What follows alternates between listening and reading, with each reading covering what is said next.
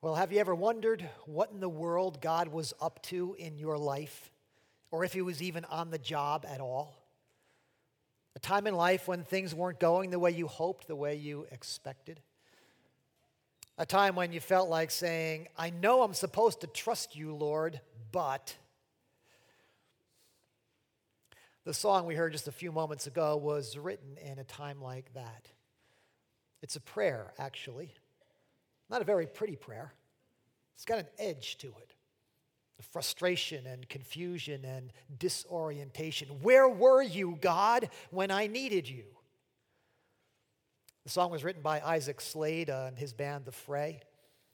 Slade is a Christ follower. And he says that he wrote this song during a tough time of his life. He imagined himself running into God, standing on a street corner, oblivious apparently to everything that was going on in the world. Slade says, sometimes you're let down. It gets hard to know who you can trust, who you can count on. There's some difficult circumstances my family and friends have been going through over the past year or so, and it can be overwhelming. It demands so much of my faith to keep believing, to keep hoping in the unseen. This song is about that feeling and the hope that I still have buried deep in my chest. And we presented that song this morning because I want you to feel that feeling, the feeling we all have when we pray, but Lord. But is one of the many one-word prayers that we offer to God. Now, it doesn't sound like a prayer. The others do. Please, help, wow, okay. I mean, they sound like prayers. You can pray them in church and people will say amen. But, are you even allowed to say but in church? Just so we get that out of the way right at the beginning, okay? Tee-hee, giggle, and we can all move on, okay? Are we allowed to say but to God? Now, grammatically speaking, but is what they call an adversative. It implies contrast or discontinuity. As in, we were hoping the Red Sox would be in first place, but they're not. Okay, something like that. It implies objection, rebuke. It's a pushback. My boss wanted me to work late, but I told him I had plans. Now, you're allowed to do that with your boss, maybe, but are you allowed to push back against God, to object, to disagree? Well, apparently so. I did a quick survey of the scriptures and found all kinds of but Lord prayers. When the Lord was preparing to judge the cities of Sodom and Gomorrah, Abraham pushed back. But Lord, he said, what if there are 50 righteous people in that city? And the Lord said, well, maybe that would be different. Abraham kept pushing. What if there are 45 and 40 and 35? And they negotiated back and forth. God listened. God took into consideration Abraham's objections. When the people of Israel made a golden calf and bowed down to worship it, God said, hey, I'm gonna wipe these folks out and start over with a whole new group. Moses objects. Lord, why should you be angry against your own people? What about your promises? What about your reputation? God not only listens to Moses' objections, he actually relents from his anger. In the New Testament, an angel appears to an old priest named Zechariah and says that he and his wife are going to give birth to a child. Zechariah pushes back. You don't know how old I am, Lord, and my wife, well, she's well along in years. Well, Zechariah gets struck silent, but the Lord gives them a son, even in their old age. When Jesus tries to tell his disciples that he's going to suffer and die, Peter rebukes him. Never, Lord, these things will never happen to you. Well, Peter gets rebuked right back, but he continues to be the Lord's main man. Apparently, we're allowed to disagree, to object, to push back and pray, but Lord. I remember a time in life some years ago when I prayed a prayer like that. It was back in my former church in New York, and we were trying to expand our tiny little building. We had just simply outgrown it. We already had 2 services going. There was no room in the nursery. There was no room for teenagers. Our lobby was literally the size of a coat closet. And so we raised some money. We made plans and drew up the plans. We were all ready to go, and the town said no. They said we needed a variance. They wanted an environmental impact study. One of our neighbors circulated a petition around the whole neighborhood against us because she didn't want traffic coming into the neighborhood on a Sunday morning. These roadblocks were going to cost all kinds of time and money, not to mention stress and strain and distraction from our primary mission. Lord, I said, what's going on? Don't you know we're trying to do your work here? We're turning people away. Is this really how you want us to spend your money? But Lord, there are times in life when we just don't like the way things are going. We don't understand. We don't agree. Times when it seems like God is absent or uncaring or unwilling or unable to help. Times when we want to push back and say, but Lord. And apparently we're allowed to do that. But why? Why does God tolerate that prayer? What happens when we pray, but Lord? Now, let's go to a story in the scriptures that I think helps us understand better this one-word prayer. It's found in the Gospel of John, chapter 11. We read a few excerpts from it earlier. It's the story of the raising of Lazarus. I'm going to begin reading at verse 1, John chapter 11. Now, a man named Lazarus was sick. He was from Bethany, the village of Mary and her sister Martha. So his sisters sent word to Jesus, Lord, the one you love is sick. Now, we know from other places in the gospel that Jesus is very close to this family, Mary, Martha, and Lazarus. He has spent time with them before. So this must have been disturbing news for him to hear that Lazarus was sick. But he responds in a curious way. When he heard this, Jesus said, this sickness will not end in death. No, it is for God's glory, so that God's Son may be glorified through it. Jesus loved Martha and her sister and Lazarus. Yet when he heard that Lazarus was sick, he stayed where he was 2 more days. Like we said, that's a curious response. We're told that Jesus loves Lazarus and his sisters, but he does nothing to help. He doesn't even show up. Then he said to his disciples, let us go back to Judea. But Rabbi, they said, a short while ago they tried to stone you, and yet you are going back there? So here's the first but Lord prayer in this story. The disciples don't like Jesus' plan. Bethany was just outside Jerusalem, and the religious leaders there had already demonstrated their hostility towards Jesus. It was not safe for Jesus to go back to Judea, or for the disciples for that matter. Jesus hears their objections, but he decides to go anyway. Verse 14. So then he told them plainly, Lazarus is dead. And for your sake, I'm glad I was not there so that you may believe. But let us go to him. Then Thomas said to the rest of the disciples, let us also go that we may die with him. Good old Thomas. Always count on him for a boost in a tough time. Now, clearly, disciples are disoriented here. They don't understand Jesus' response. They don't like Jesus' plan. They're afraid of where things are headed. And they tell Jesus this. And Jesus hears it. But apparently, Jesus is okay leaving them in a state of disequilibrium. He really doesn't address their objections other than to say, trust me. But the buts have just begun. Jesus arrives in Bethany a few days later, and Martha hears that he's coming, and she runs out to meet him on the road, maybe on the corner of First and Amistad. Interesting thing about that little line in the song, First and Amistad. Someone asked Slade where it was, as I understand, and he said, it's nowhere, I just made it up. Well, someone searched it and found it. First and Amistad is on a corner of a tiny little town on the border of Mexico, the middle of nowhere. They don't even have a traffic light in that town. The corner of First and Amistad is nowhere, it's anywhere. But that's where she runs out to meet him, not just to meet him, but to have a word with him. Verse 21, Lord, Martha said to Jesus, if you had been here, my brother would not have died.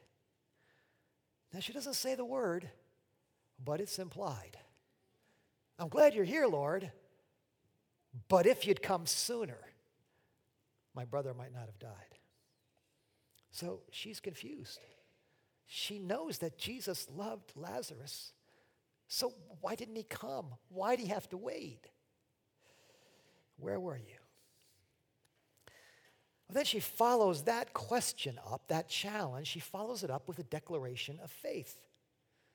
But I know that even now, God will give you whatever you ask. That's hard to know what she means by that. It's clear from the story she doesn't expect at all that he's going to bring her brother back. That thought never crossed her mind. But like our songwriter, she's hanging on to hope, buried somewhere deep in her chest. One commentator puts it this way: her trust is not shaken by his apparent indifference or disregard. Now, I'm not sure I'd agree that she's not shaken. I think she is shaken, but she's hanging on anyway. And that's why God allows us the "but Lord" prayer. That's why he allows us to object and to disagree and to push back. Because by pushing back, we're actually leaning in.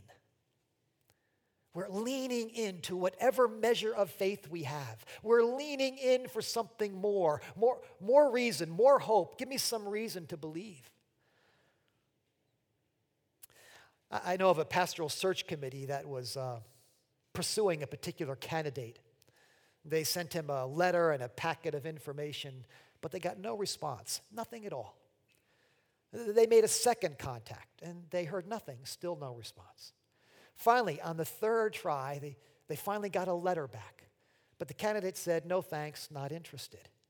Well, the committee was terribly disappointed, but the chairman was hopeful. Hey, at least he's talking to us.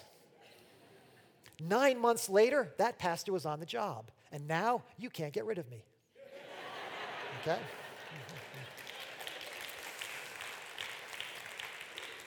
True story. So that's why God allows the "but Lord" prayer. At least we're talking to him. We're in conversation. If we can keep that conversation going, if we can keep on pushing and pressing, it just might lead to some deeper insight, to a stronger faith. So if please is a prayer of petition, and if wow is a prayer of worship, and if help is a prayer of dependence, and if okay is a prayer of obedience, then but is a prayer of engagement. It's not resistance, really.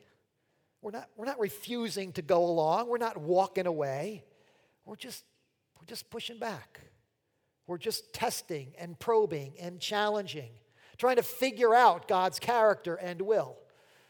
I mean, that's what Abraham and Moses and Zechariah and Peter were all doing. Do you really care, God? Are you really good? Can you really do something? Can you be trusted? That's what I was wondering when I prayed that prayer after the town said no to our building project. That's what we're all doing, probing, testing, challenging when we say, "But Lord." It's a prayer of engagement. At least we're talking, and maybe it can lead somewhere good. Let's keep going. Verse 23. Jesus said to her, "Your brother will rise again." Martha answered, "I know he will rise again in the resurrection at the last day." Jesus said to her, "I am the resurrection and the life. He who believes in me will live, even though he dies, and whoever believes in me will never die. Do you believe this?" So Jesus hears her objection that if he'd come sooner, he might not have died. But then he counters by saying that her brother will rise again. Now she thinks that he's talking about the resurrection of all God's people at the end of the age.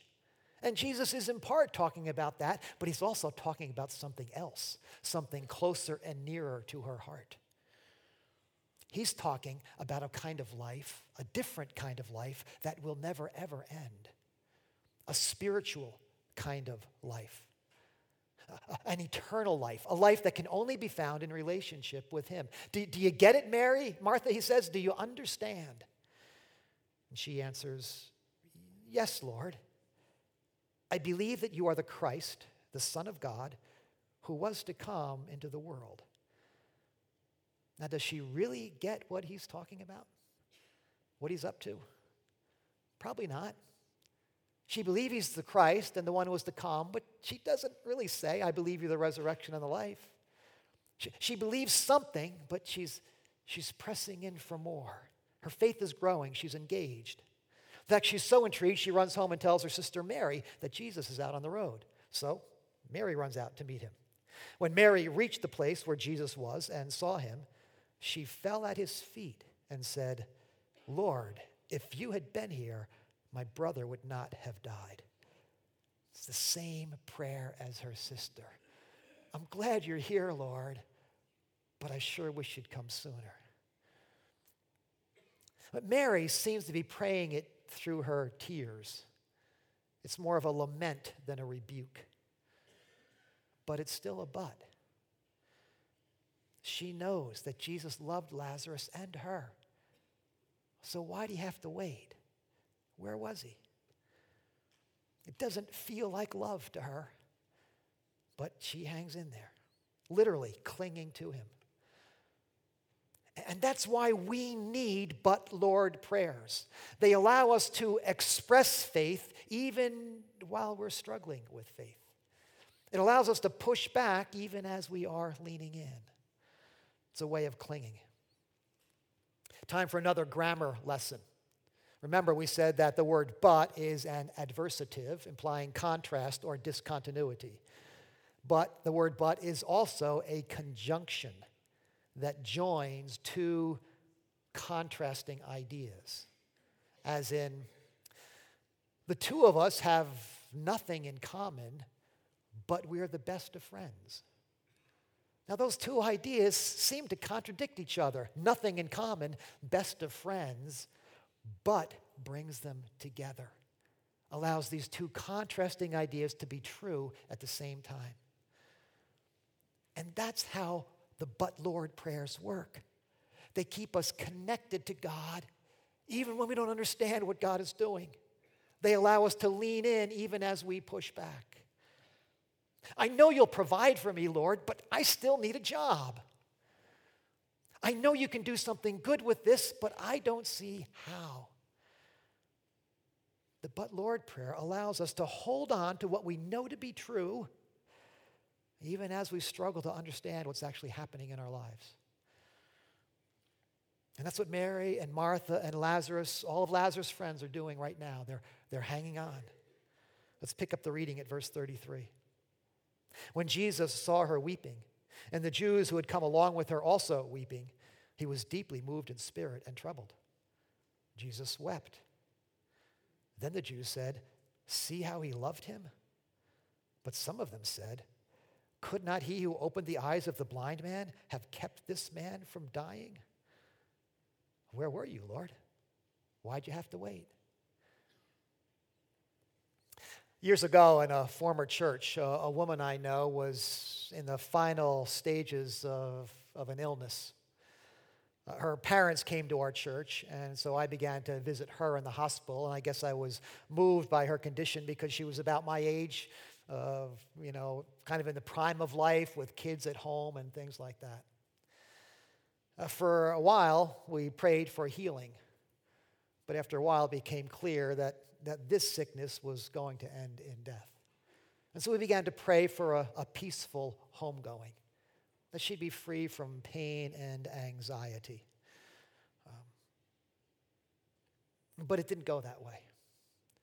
I remember visiting her in the hospital one day, and she was just having an awful, awful time. Pain and fear and distraction. The doctors didn't seem to be able to do anything to make her comfortable. She couldn't connect at all with her friends, her family, or anything. It was just an awful moment. It was one of the worst hospital visits I've ever made. I sat with her mom in the waiting room afterwards, trying to process that visit. Now, her mom was a strong believer, older than me. I was thinking, if it's hard for me to watch, it must be even harder for her to watch.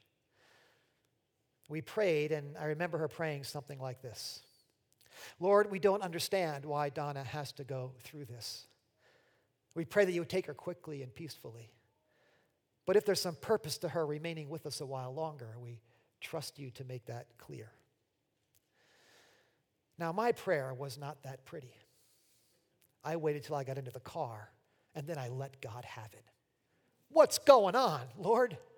Why does she have to go through this? We've talked about this. We prayed for a peaceful homecoming.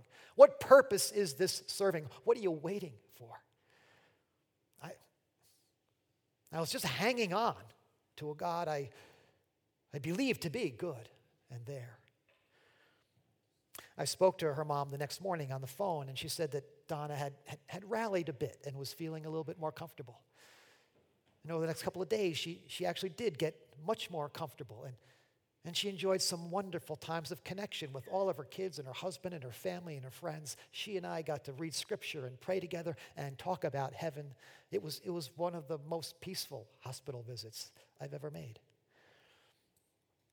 God found me in that hospital room, lost and insecure in my faith. God found Donna in her sickness. God found her family in their grief. It felt a little late, honestly, but he found us, and we learned to trust him more. And that's what's happening here in this story. That's what he's about to do for Lazarus and his loved ones. At a certain point, Jesus decides he can't take it. He can't wait any longer. So verse 38, Jesus, once more deeply moved, came to the tomb. It was a cave with a stone laid across the entrance. "Take away the stone," he said. "But Lord," said Martha, the sister of the dead man, "by this time there's a bad odor, for he's been there for 4 days."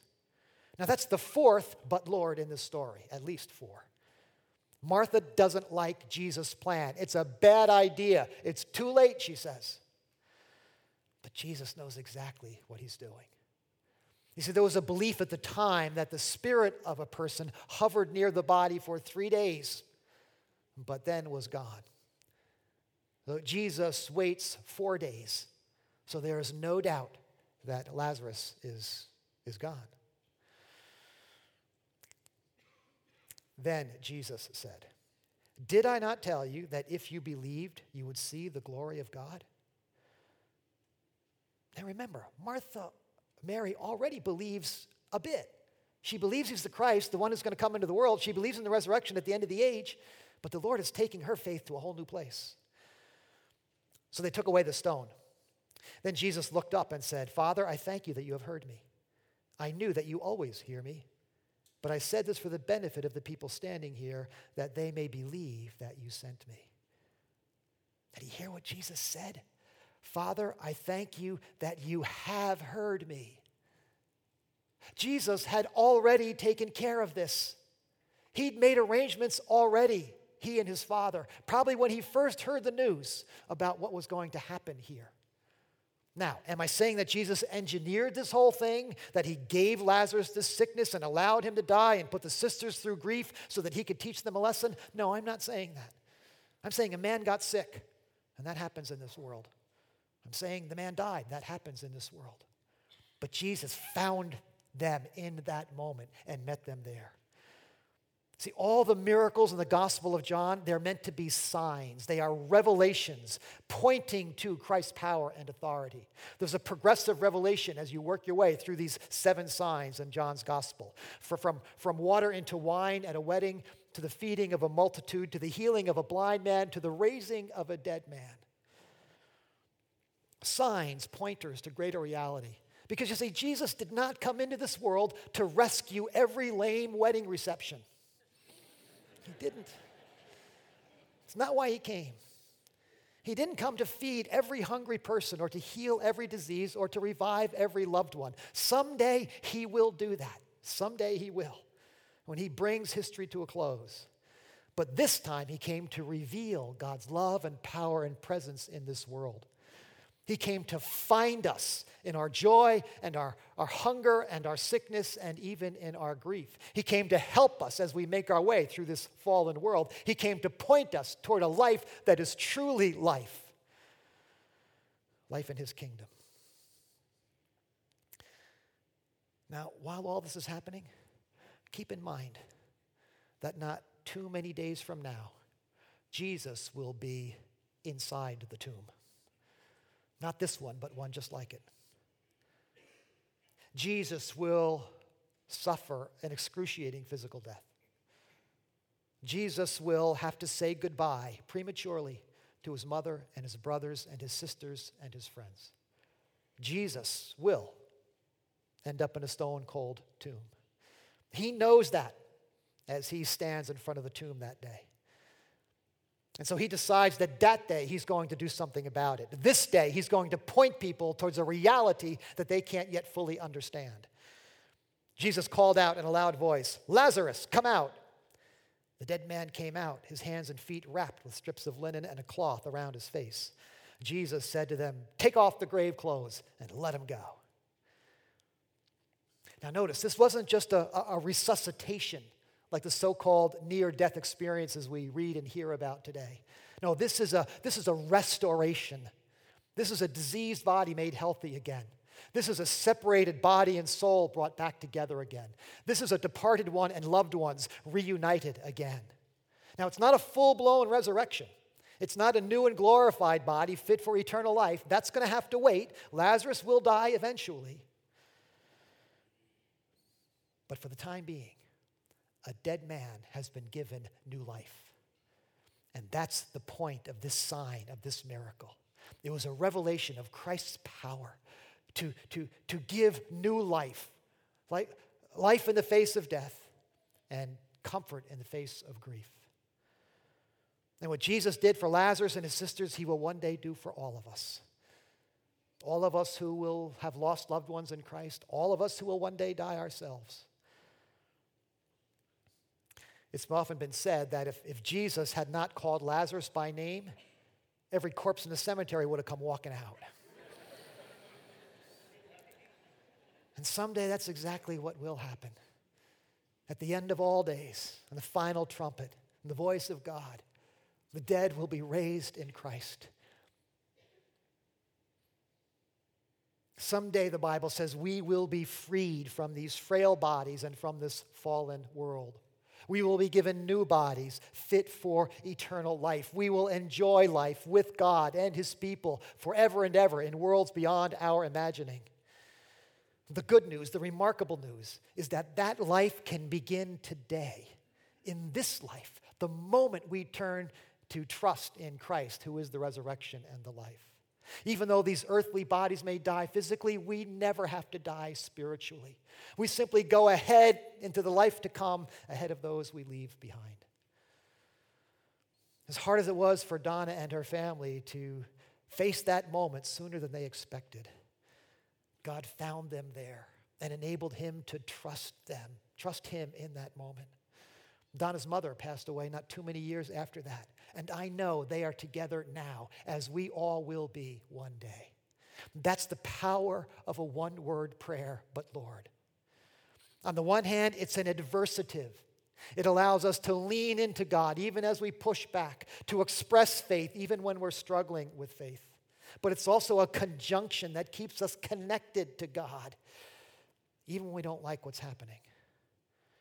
So when we pray, but Lord, we open the door to deeper faith and greater trust. When we pray, but Lord, we open the door to deeper faith and greater trust. And that's the power of engagement. And that's something I learned years ago when we were struggling with the town and their refusal to let us build our building. But Lord, I prayed, why do we have to wait? And we did have to wait, and we did spend a lot of money. 2 years, tens of thousands of dollars.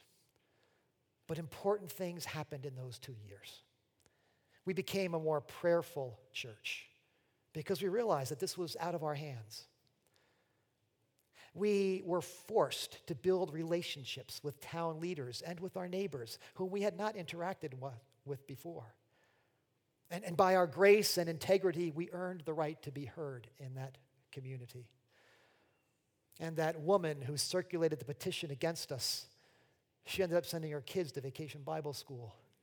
And then she started to come, and she came to faith in Christ and drove into the neighborhood on Sunday mornings. That's the power of engagement. That's what happens when we pray that one-word prayer, but Lord.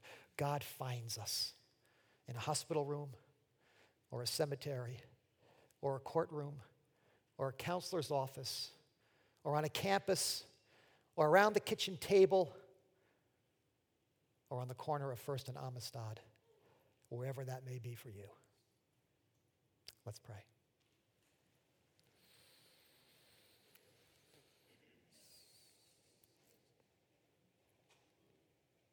Thank you, Lord, for coming into this world, for showing us the way, for walking alongside us. Thank you for giving us the freedom to talk to you from our hearts anytime, anywhere, with whatever we're feeling and experiencing, knowing that we will be heard, that we will be loved, we'll be brought into a deeper relationship with you. Thank you that you know where each one of us may be on the road of life today. Meet us there, Lord. Turn our hearts toward you. Do something good in our lives, through our lives, something that gives us joy and blesses the people around us and advances your glory in this world. Thank you for conquering our greatest enemy. Thank you for the promise of new and eternal life. In Jesus' name, amen.